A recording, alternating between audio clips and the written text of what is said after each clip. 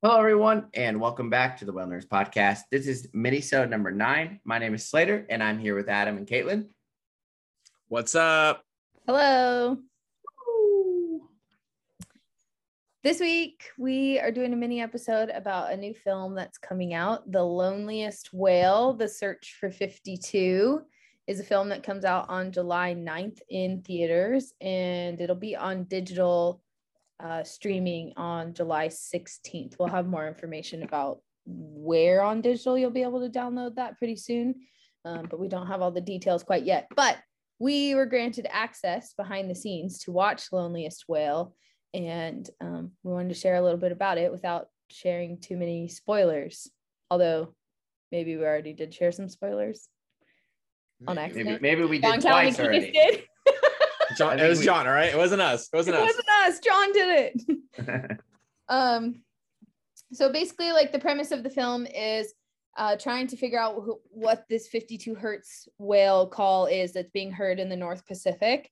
And it originally started with the SOSUS program, which is run by the U.S. Navy. It's an underwater listening program that the U.S. Navy uses to detect submarines. And when SOSUS first started, they actually needed to catalog like all the sounds in the ocean to know like what was biological, what was non-military, ship noise, what was geologic noise, what was wave action, all this rain, all this stuff.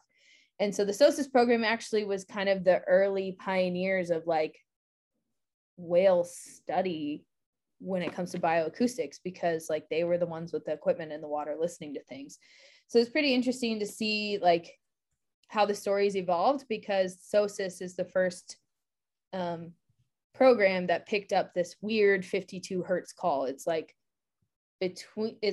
not quite a fin whale call, not quite a blue whale call, but like kind of matches the pattern of each one, but not really. And so, yeah, it's pretty interesting. They set off on this search to look for this whale that's been detected all the way in Southeast Alaska. It's detected off the California coast pretty often. Some of the people that are in the film, we've talked about their work or we've had them as guests on the podcast. So it was kind of fun to watch it and see them in action. I want to know why I wasn't in the film. Because I saw that whale. My behind the scenes knowledge of this has been for a long time. So I actually worked a research cruise for the Hildebrand Lab, who is like, John Hildebrand is one of the main PIs that's featured in the film.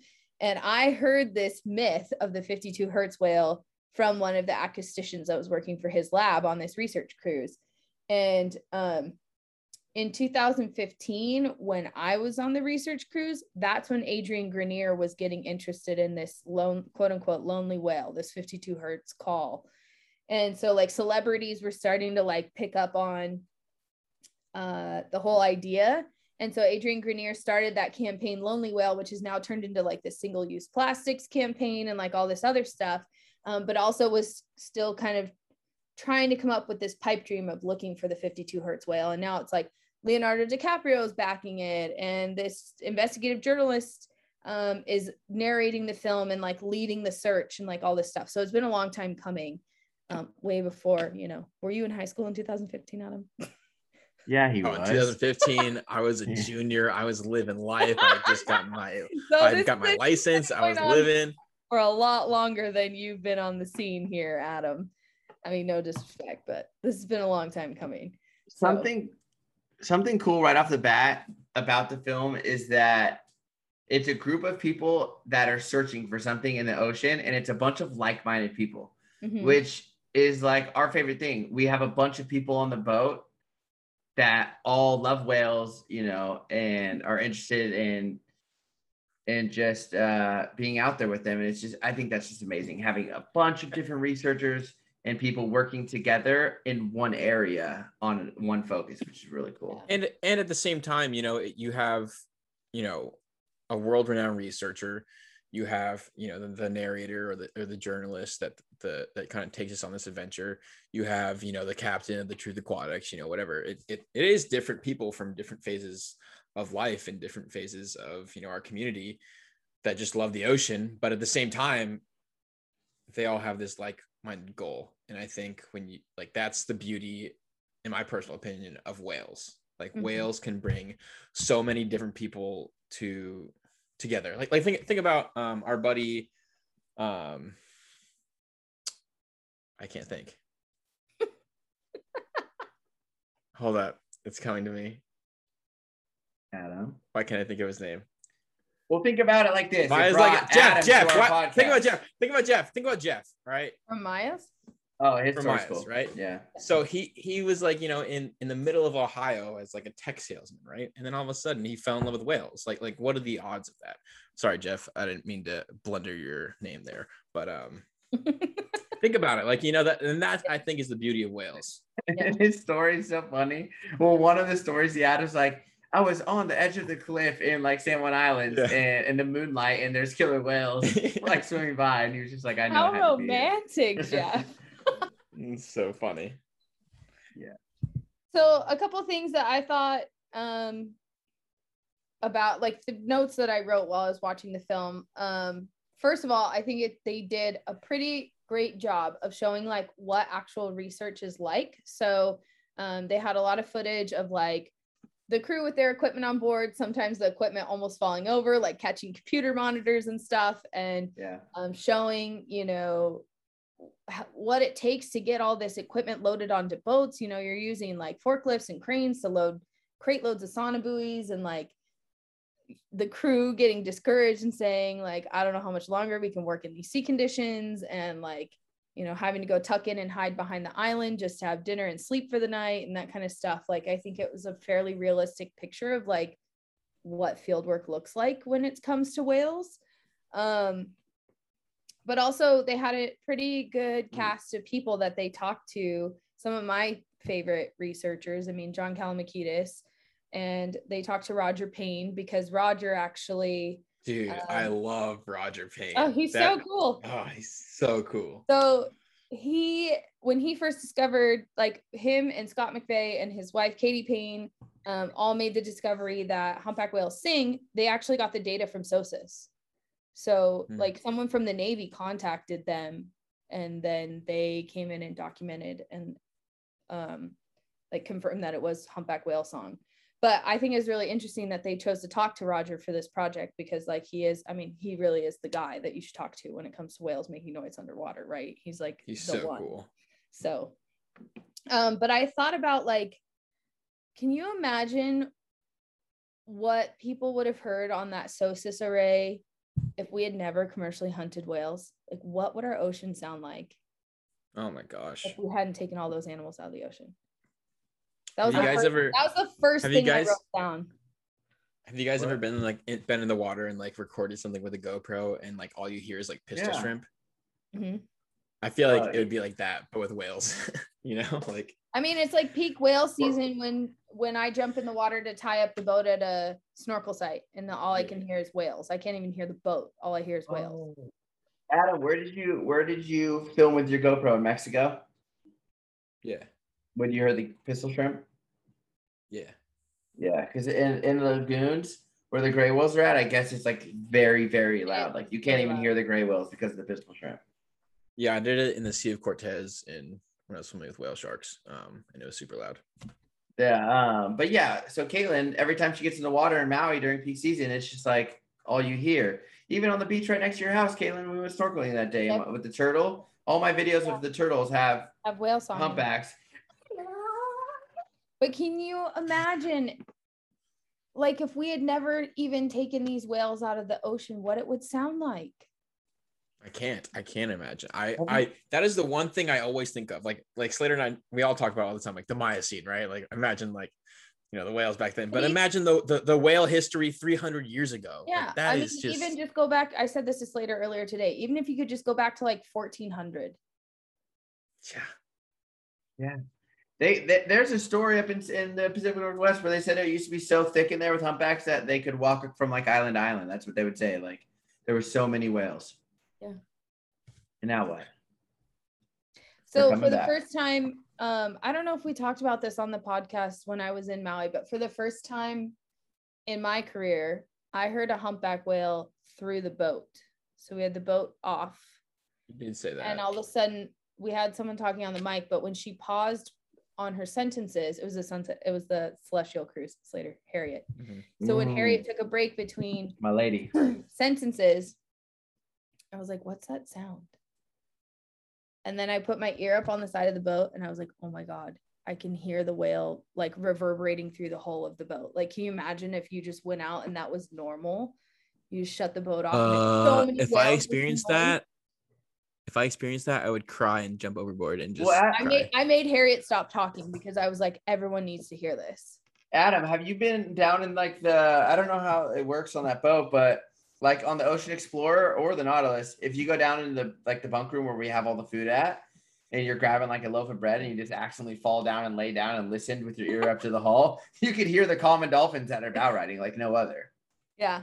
I've never done that. Our engines are pretty loud, so you can hear. You should be able to hear them on the bow when you're standing out on deck too. You can hear them squeaking and stuff. You're like, yeah, but if you go put your head down in one of those little, it's loud. Yeah, you could hear them, dude. Next time I work galley, I'm gonna. Like, hi, I'm going in the forward void. Watch the hat. Yeah, if you go in the forward. Anyways, back to the 52 hertz whale. I couldn't get past that for a while. That is awesome. But I don't know. The thing that I loved about this documentary was that it kind of followed the story of the 52 hertz whale from who was the first guy that kind of recorded it? What was his name? Watkins. So that's what John Kalmakides is. The Watkins whale. The Watkins whale. Yeah. And so I think it's just amazing that this story spans over, generations, of this 52 hertz of this lonely whale. Mm-hmm. And I think, when we talk about connecting people with nature, I think that it's such a beautiful story. You go from Watkins to John Kalmakides to Bruce the May. Journalist. Yeah. Every to me, to you guys, to us seeing the potential match to this whale, or what they think it is. Mm-hmm. It really is an interesting story, and I think to further protect our planet, I think you need stories like this. Oh, that's how we need stories like that. Is it the loneliest whale? Who knows, right? But when you personify these animals, it really puts that human touch on it, and a human connection on it, which I think is the one and only way to save and protect them. Mm-hmm. I think, and going on that along those lines, a couple of the notes I wrote down were kind of similar to that. I mean, when they interviewed Roger and talked about, mm-hmm. Like this monumental discovery of whale song, his like one of his first reactions about like we should share this with the world was, if this doesn't get people interested in whales, I don't know what will. And then, when people care, they change the world. And so that was Roger's goal, was sharing that record in 1970. And I think this film's a good way to keep that momentum, right? Like, we still don't know things about the ocean. And then this film like sheds this light on the threats that whales face. And like Josh, the journalist, he was like, with global shipping and harvest and entanglements and just urbanization of our coastlines, we're creating a whole ocean of lonely whales. It's not just this 52 hertz whale. Like, we are drowning out all the whales so that they're feeling lonelier and lonelier all the time. We're isolating these animals from each other just with our human activity. And I was like, wow, that's true. That's deep. But I mean, think about it. Like, how many times do we see whales together? I do think that the soundscape of the ocean is. But maybe we'll start. But maybe we will start seeing whales together more often because they can't talk from long distances.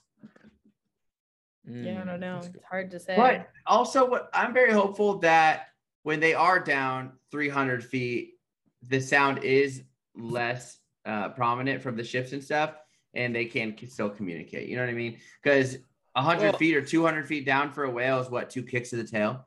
So it's, hopefully. I mean, think about it, right? Like I do think sound plays an immensely important part in the oceans, but at the same time, these whales have rebounded from the whaling area, era, and they have been able to communicate. They have been able to feed themselves. They have been able to reproduce. And so they're obviously successful, right? They're successful at reproducing and feeding and all that stuff. So at the end of the day, you know, something is going right. You know, something is happening to where these whales can live life and just vibe. You know, that's all we're trying to do, right? I mean, I usually tell people on the microphone when it comes to humpback whales, when I talk about whaling, I say it's pretty simple. You stop hunting them and they know what to do, and they can recover their numbers just fine. But for other animals like fin whales and blue whales, it's a little trickier than that, right? I mean, you hear from John, he thinks that basically the PBR for blue whales is taken every year. And that's why we haven't seen their numbers change. Like, that many blue whales are being removed, that they're not getting above that threshold. So like they have what is PDR for people? What is PDR for people that know? Percent biological removal. So how many animals can be removed from non-natural sources each year and not have an impact on their population? And for blue whales, it's like 1. So yeah. And John was saying that he thinks at least 100 are getting killed by human causes every year, you know? So that's why they're sitting in that 2,000 range. And he says they have been since the 90s. Yeah. But yeah, I didn't finish the whole film myself. I will admit to that. I still have to watch the last 10 minutes, 15 minutes of it. I'm guilty. You can crucify me. Okay, it means you can't spoil the end. That's true, because I don't know what happens. Well, you also were only given a couple days, and you're very busy lately. So they sent you a new link though. Yeah, this time around. I think I'm gonna watch that tonight. They only gave us like 72 hours to view it. The same company approached us, but it's a different production company. It's done by Bleecker Street instead of Nat Geo this time. Nat Geo gave us like 8 weeks to watch it. But yeah. So it'll be out in theaters July 9th, and you can go to Bleecker Street's website to figure out what theaters are going to carry the film. But it should be out on digital on July 16th. I'm assuming all the big ones will carry it, like Amazon and stuff, but we'll know more soon. They're still getting more information for us about it. But yeah, pretty exciting to see this story like finally go public and see the people that got involved with it. Also, I had a little bit of nostalgia when they went to talk to Bruce Mate and Daniel Palacios. They went to Oregon State and they went at Hatfield, and I went to school there. Well, it's so cool because it for one, it hits home for us. Like, you know, like it's half the movie takes place in my backyard, in literally the harbor. You can see my boat in the background, you know, like the boat I work on. And so that's a cool part about it. But at the same time, you know, if you're a whale nerd like us, or if you're just interested in whales, there's so much to learn from this movie, whether it's from a research perspective, whether it's from an environmental impacts perspective, whether it's from just, you know, learning about the animals themselves. It hits on so many points, and I really did enjoy it.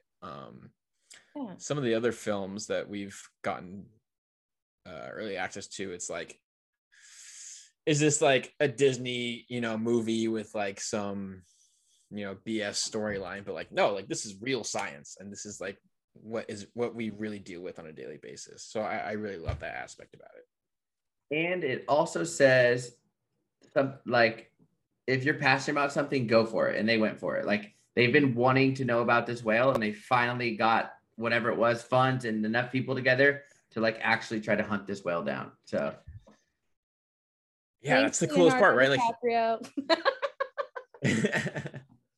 by the way, remember he was I have a million ideas if you want. You know what I'm saying? Call us, please. Well, remember, because he was trying to make it a reality, and who was he talking to in Alaska, right? They had a report of it off of Alaska, or a sound of it off of Alaska, and it's like, dude, if you go out in the middle of Alaska, like, what are the chances of you finding this whale? But then when you have, you know, sounds of it within, you know, the California coastline within 20 miles from shore, it's like, yeah, okay, that's a much more realistic possibility. Yeah. So yeah, and it was good if you really pay attention to who they talked to and how they kind of like whittled down like where they were going to go, you really kind of get a sense of how much of a struggle it is to make these projects happen. Like the Navy wasn't willing to release real-time information or close to real-time information, but this other team that's working on underwater like volcanic sounds that uses SOSUS was willing to collaborate with almost real-time information. And so that's where they actually got their clues from. And so like it's a lot of workarounds and like it's very tedious to chase down all the information and funding and everything else to get projects like this on the water, which is, I think if you really pay attention in the film, you'll see that. Yeah. So. Real quick, you guys know how, or at least Caitlin saw the part where the like lab, everything falls over. Yeah. Have you ever had a camera fall off a couch or like off a cushion or anything? Yes. Or a laptop or? Very sad. I have. On the Seawolf.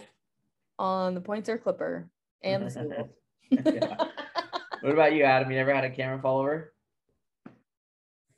Like roll across the dash?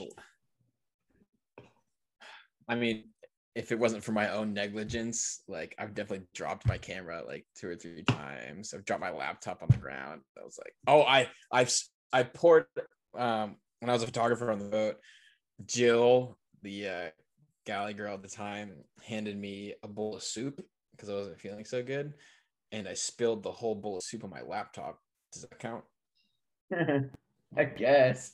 I just meant like if anything ever slid over when you hit like a swell or something. Yeah. But sure. Nah, I mean our boat's pretty big, and it's a cat, so it handles shit pretty well. Ooh. Not going into it though.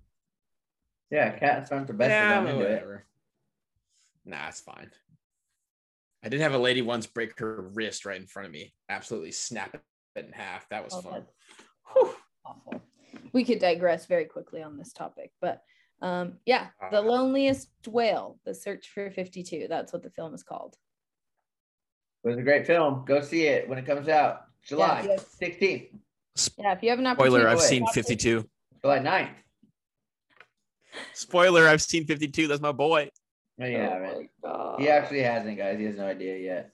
He hasn't finished the film, so how's he going to know? How's he going to know if that's really that whale? Got him.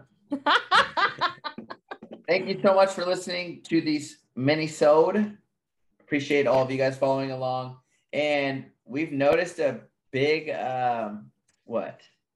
Increase in following? Increase. Yeah, and new listeners too on across all the platforms. Podbean, iTunes, or Apple, I guess. Spotify. So yeah, thank you so much for listening. We really appreciate it. Yeah, thanks everyone. And thank you to our Patreon subscribers. We did give you a little teaser post about the film in the Patreon newsfeed like 2 weeks ago, I think. And you'll have access to this video version of this episode. So thank you so much for your support. And yeah, let us know what you think of the film when it comes out. Bye. Thank you. Bye. See you.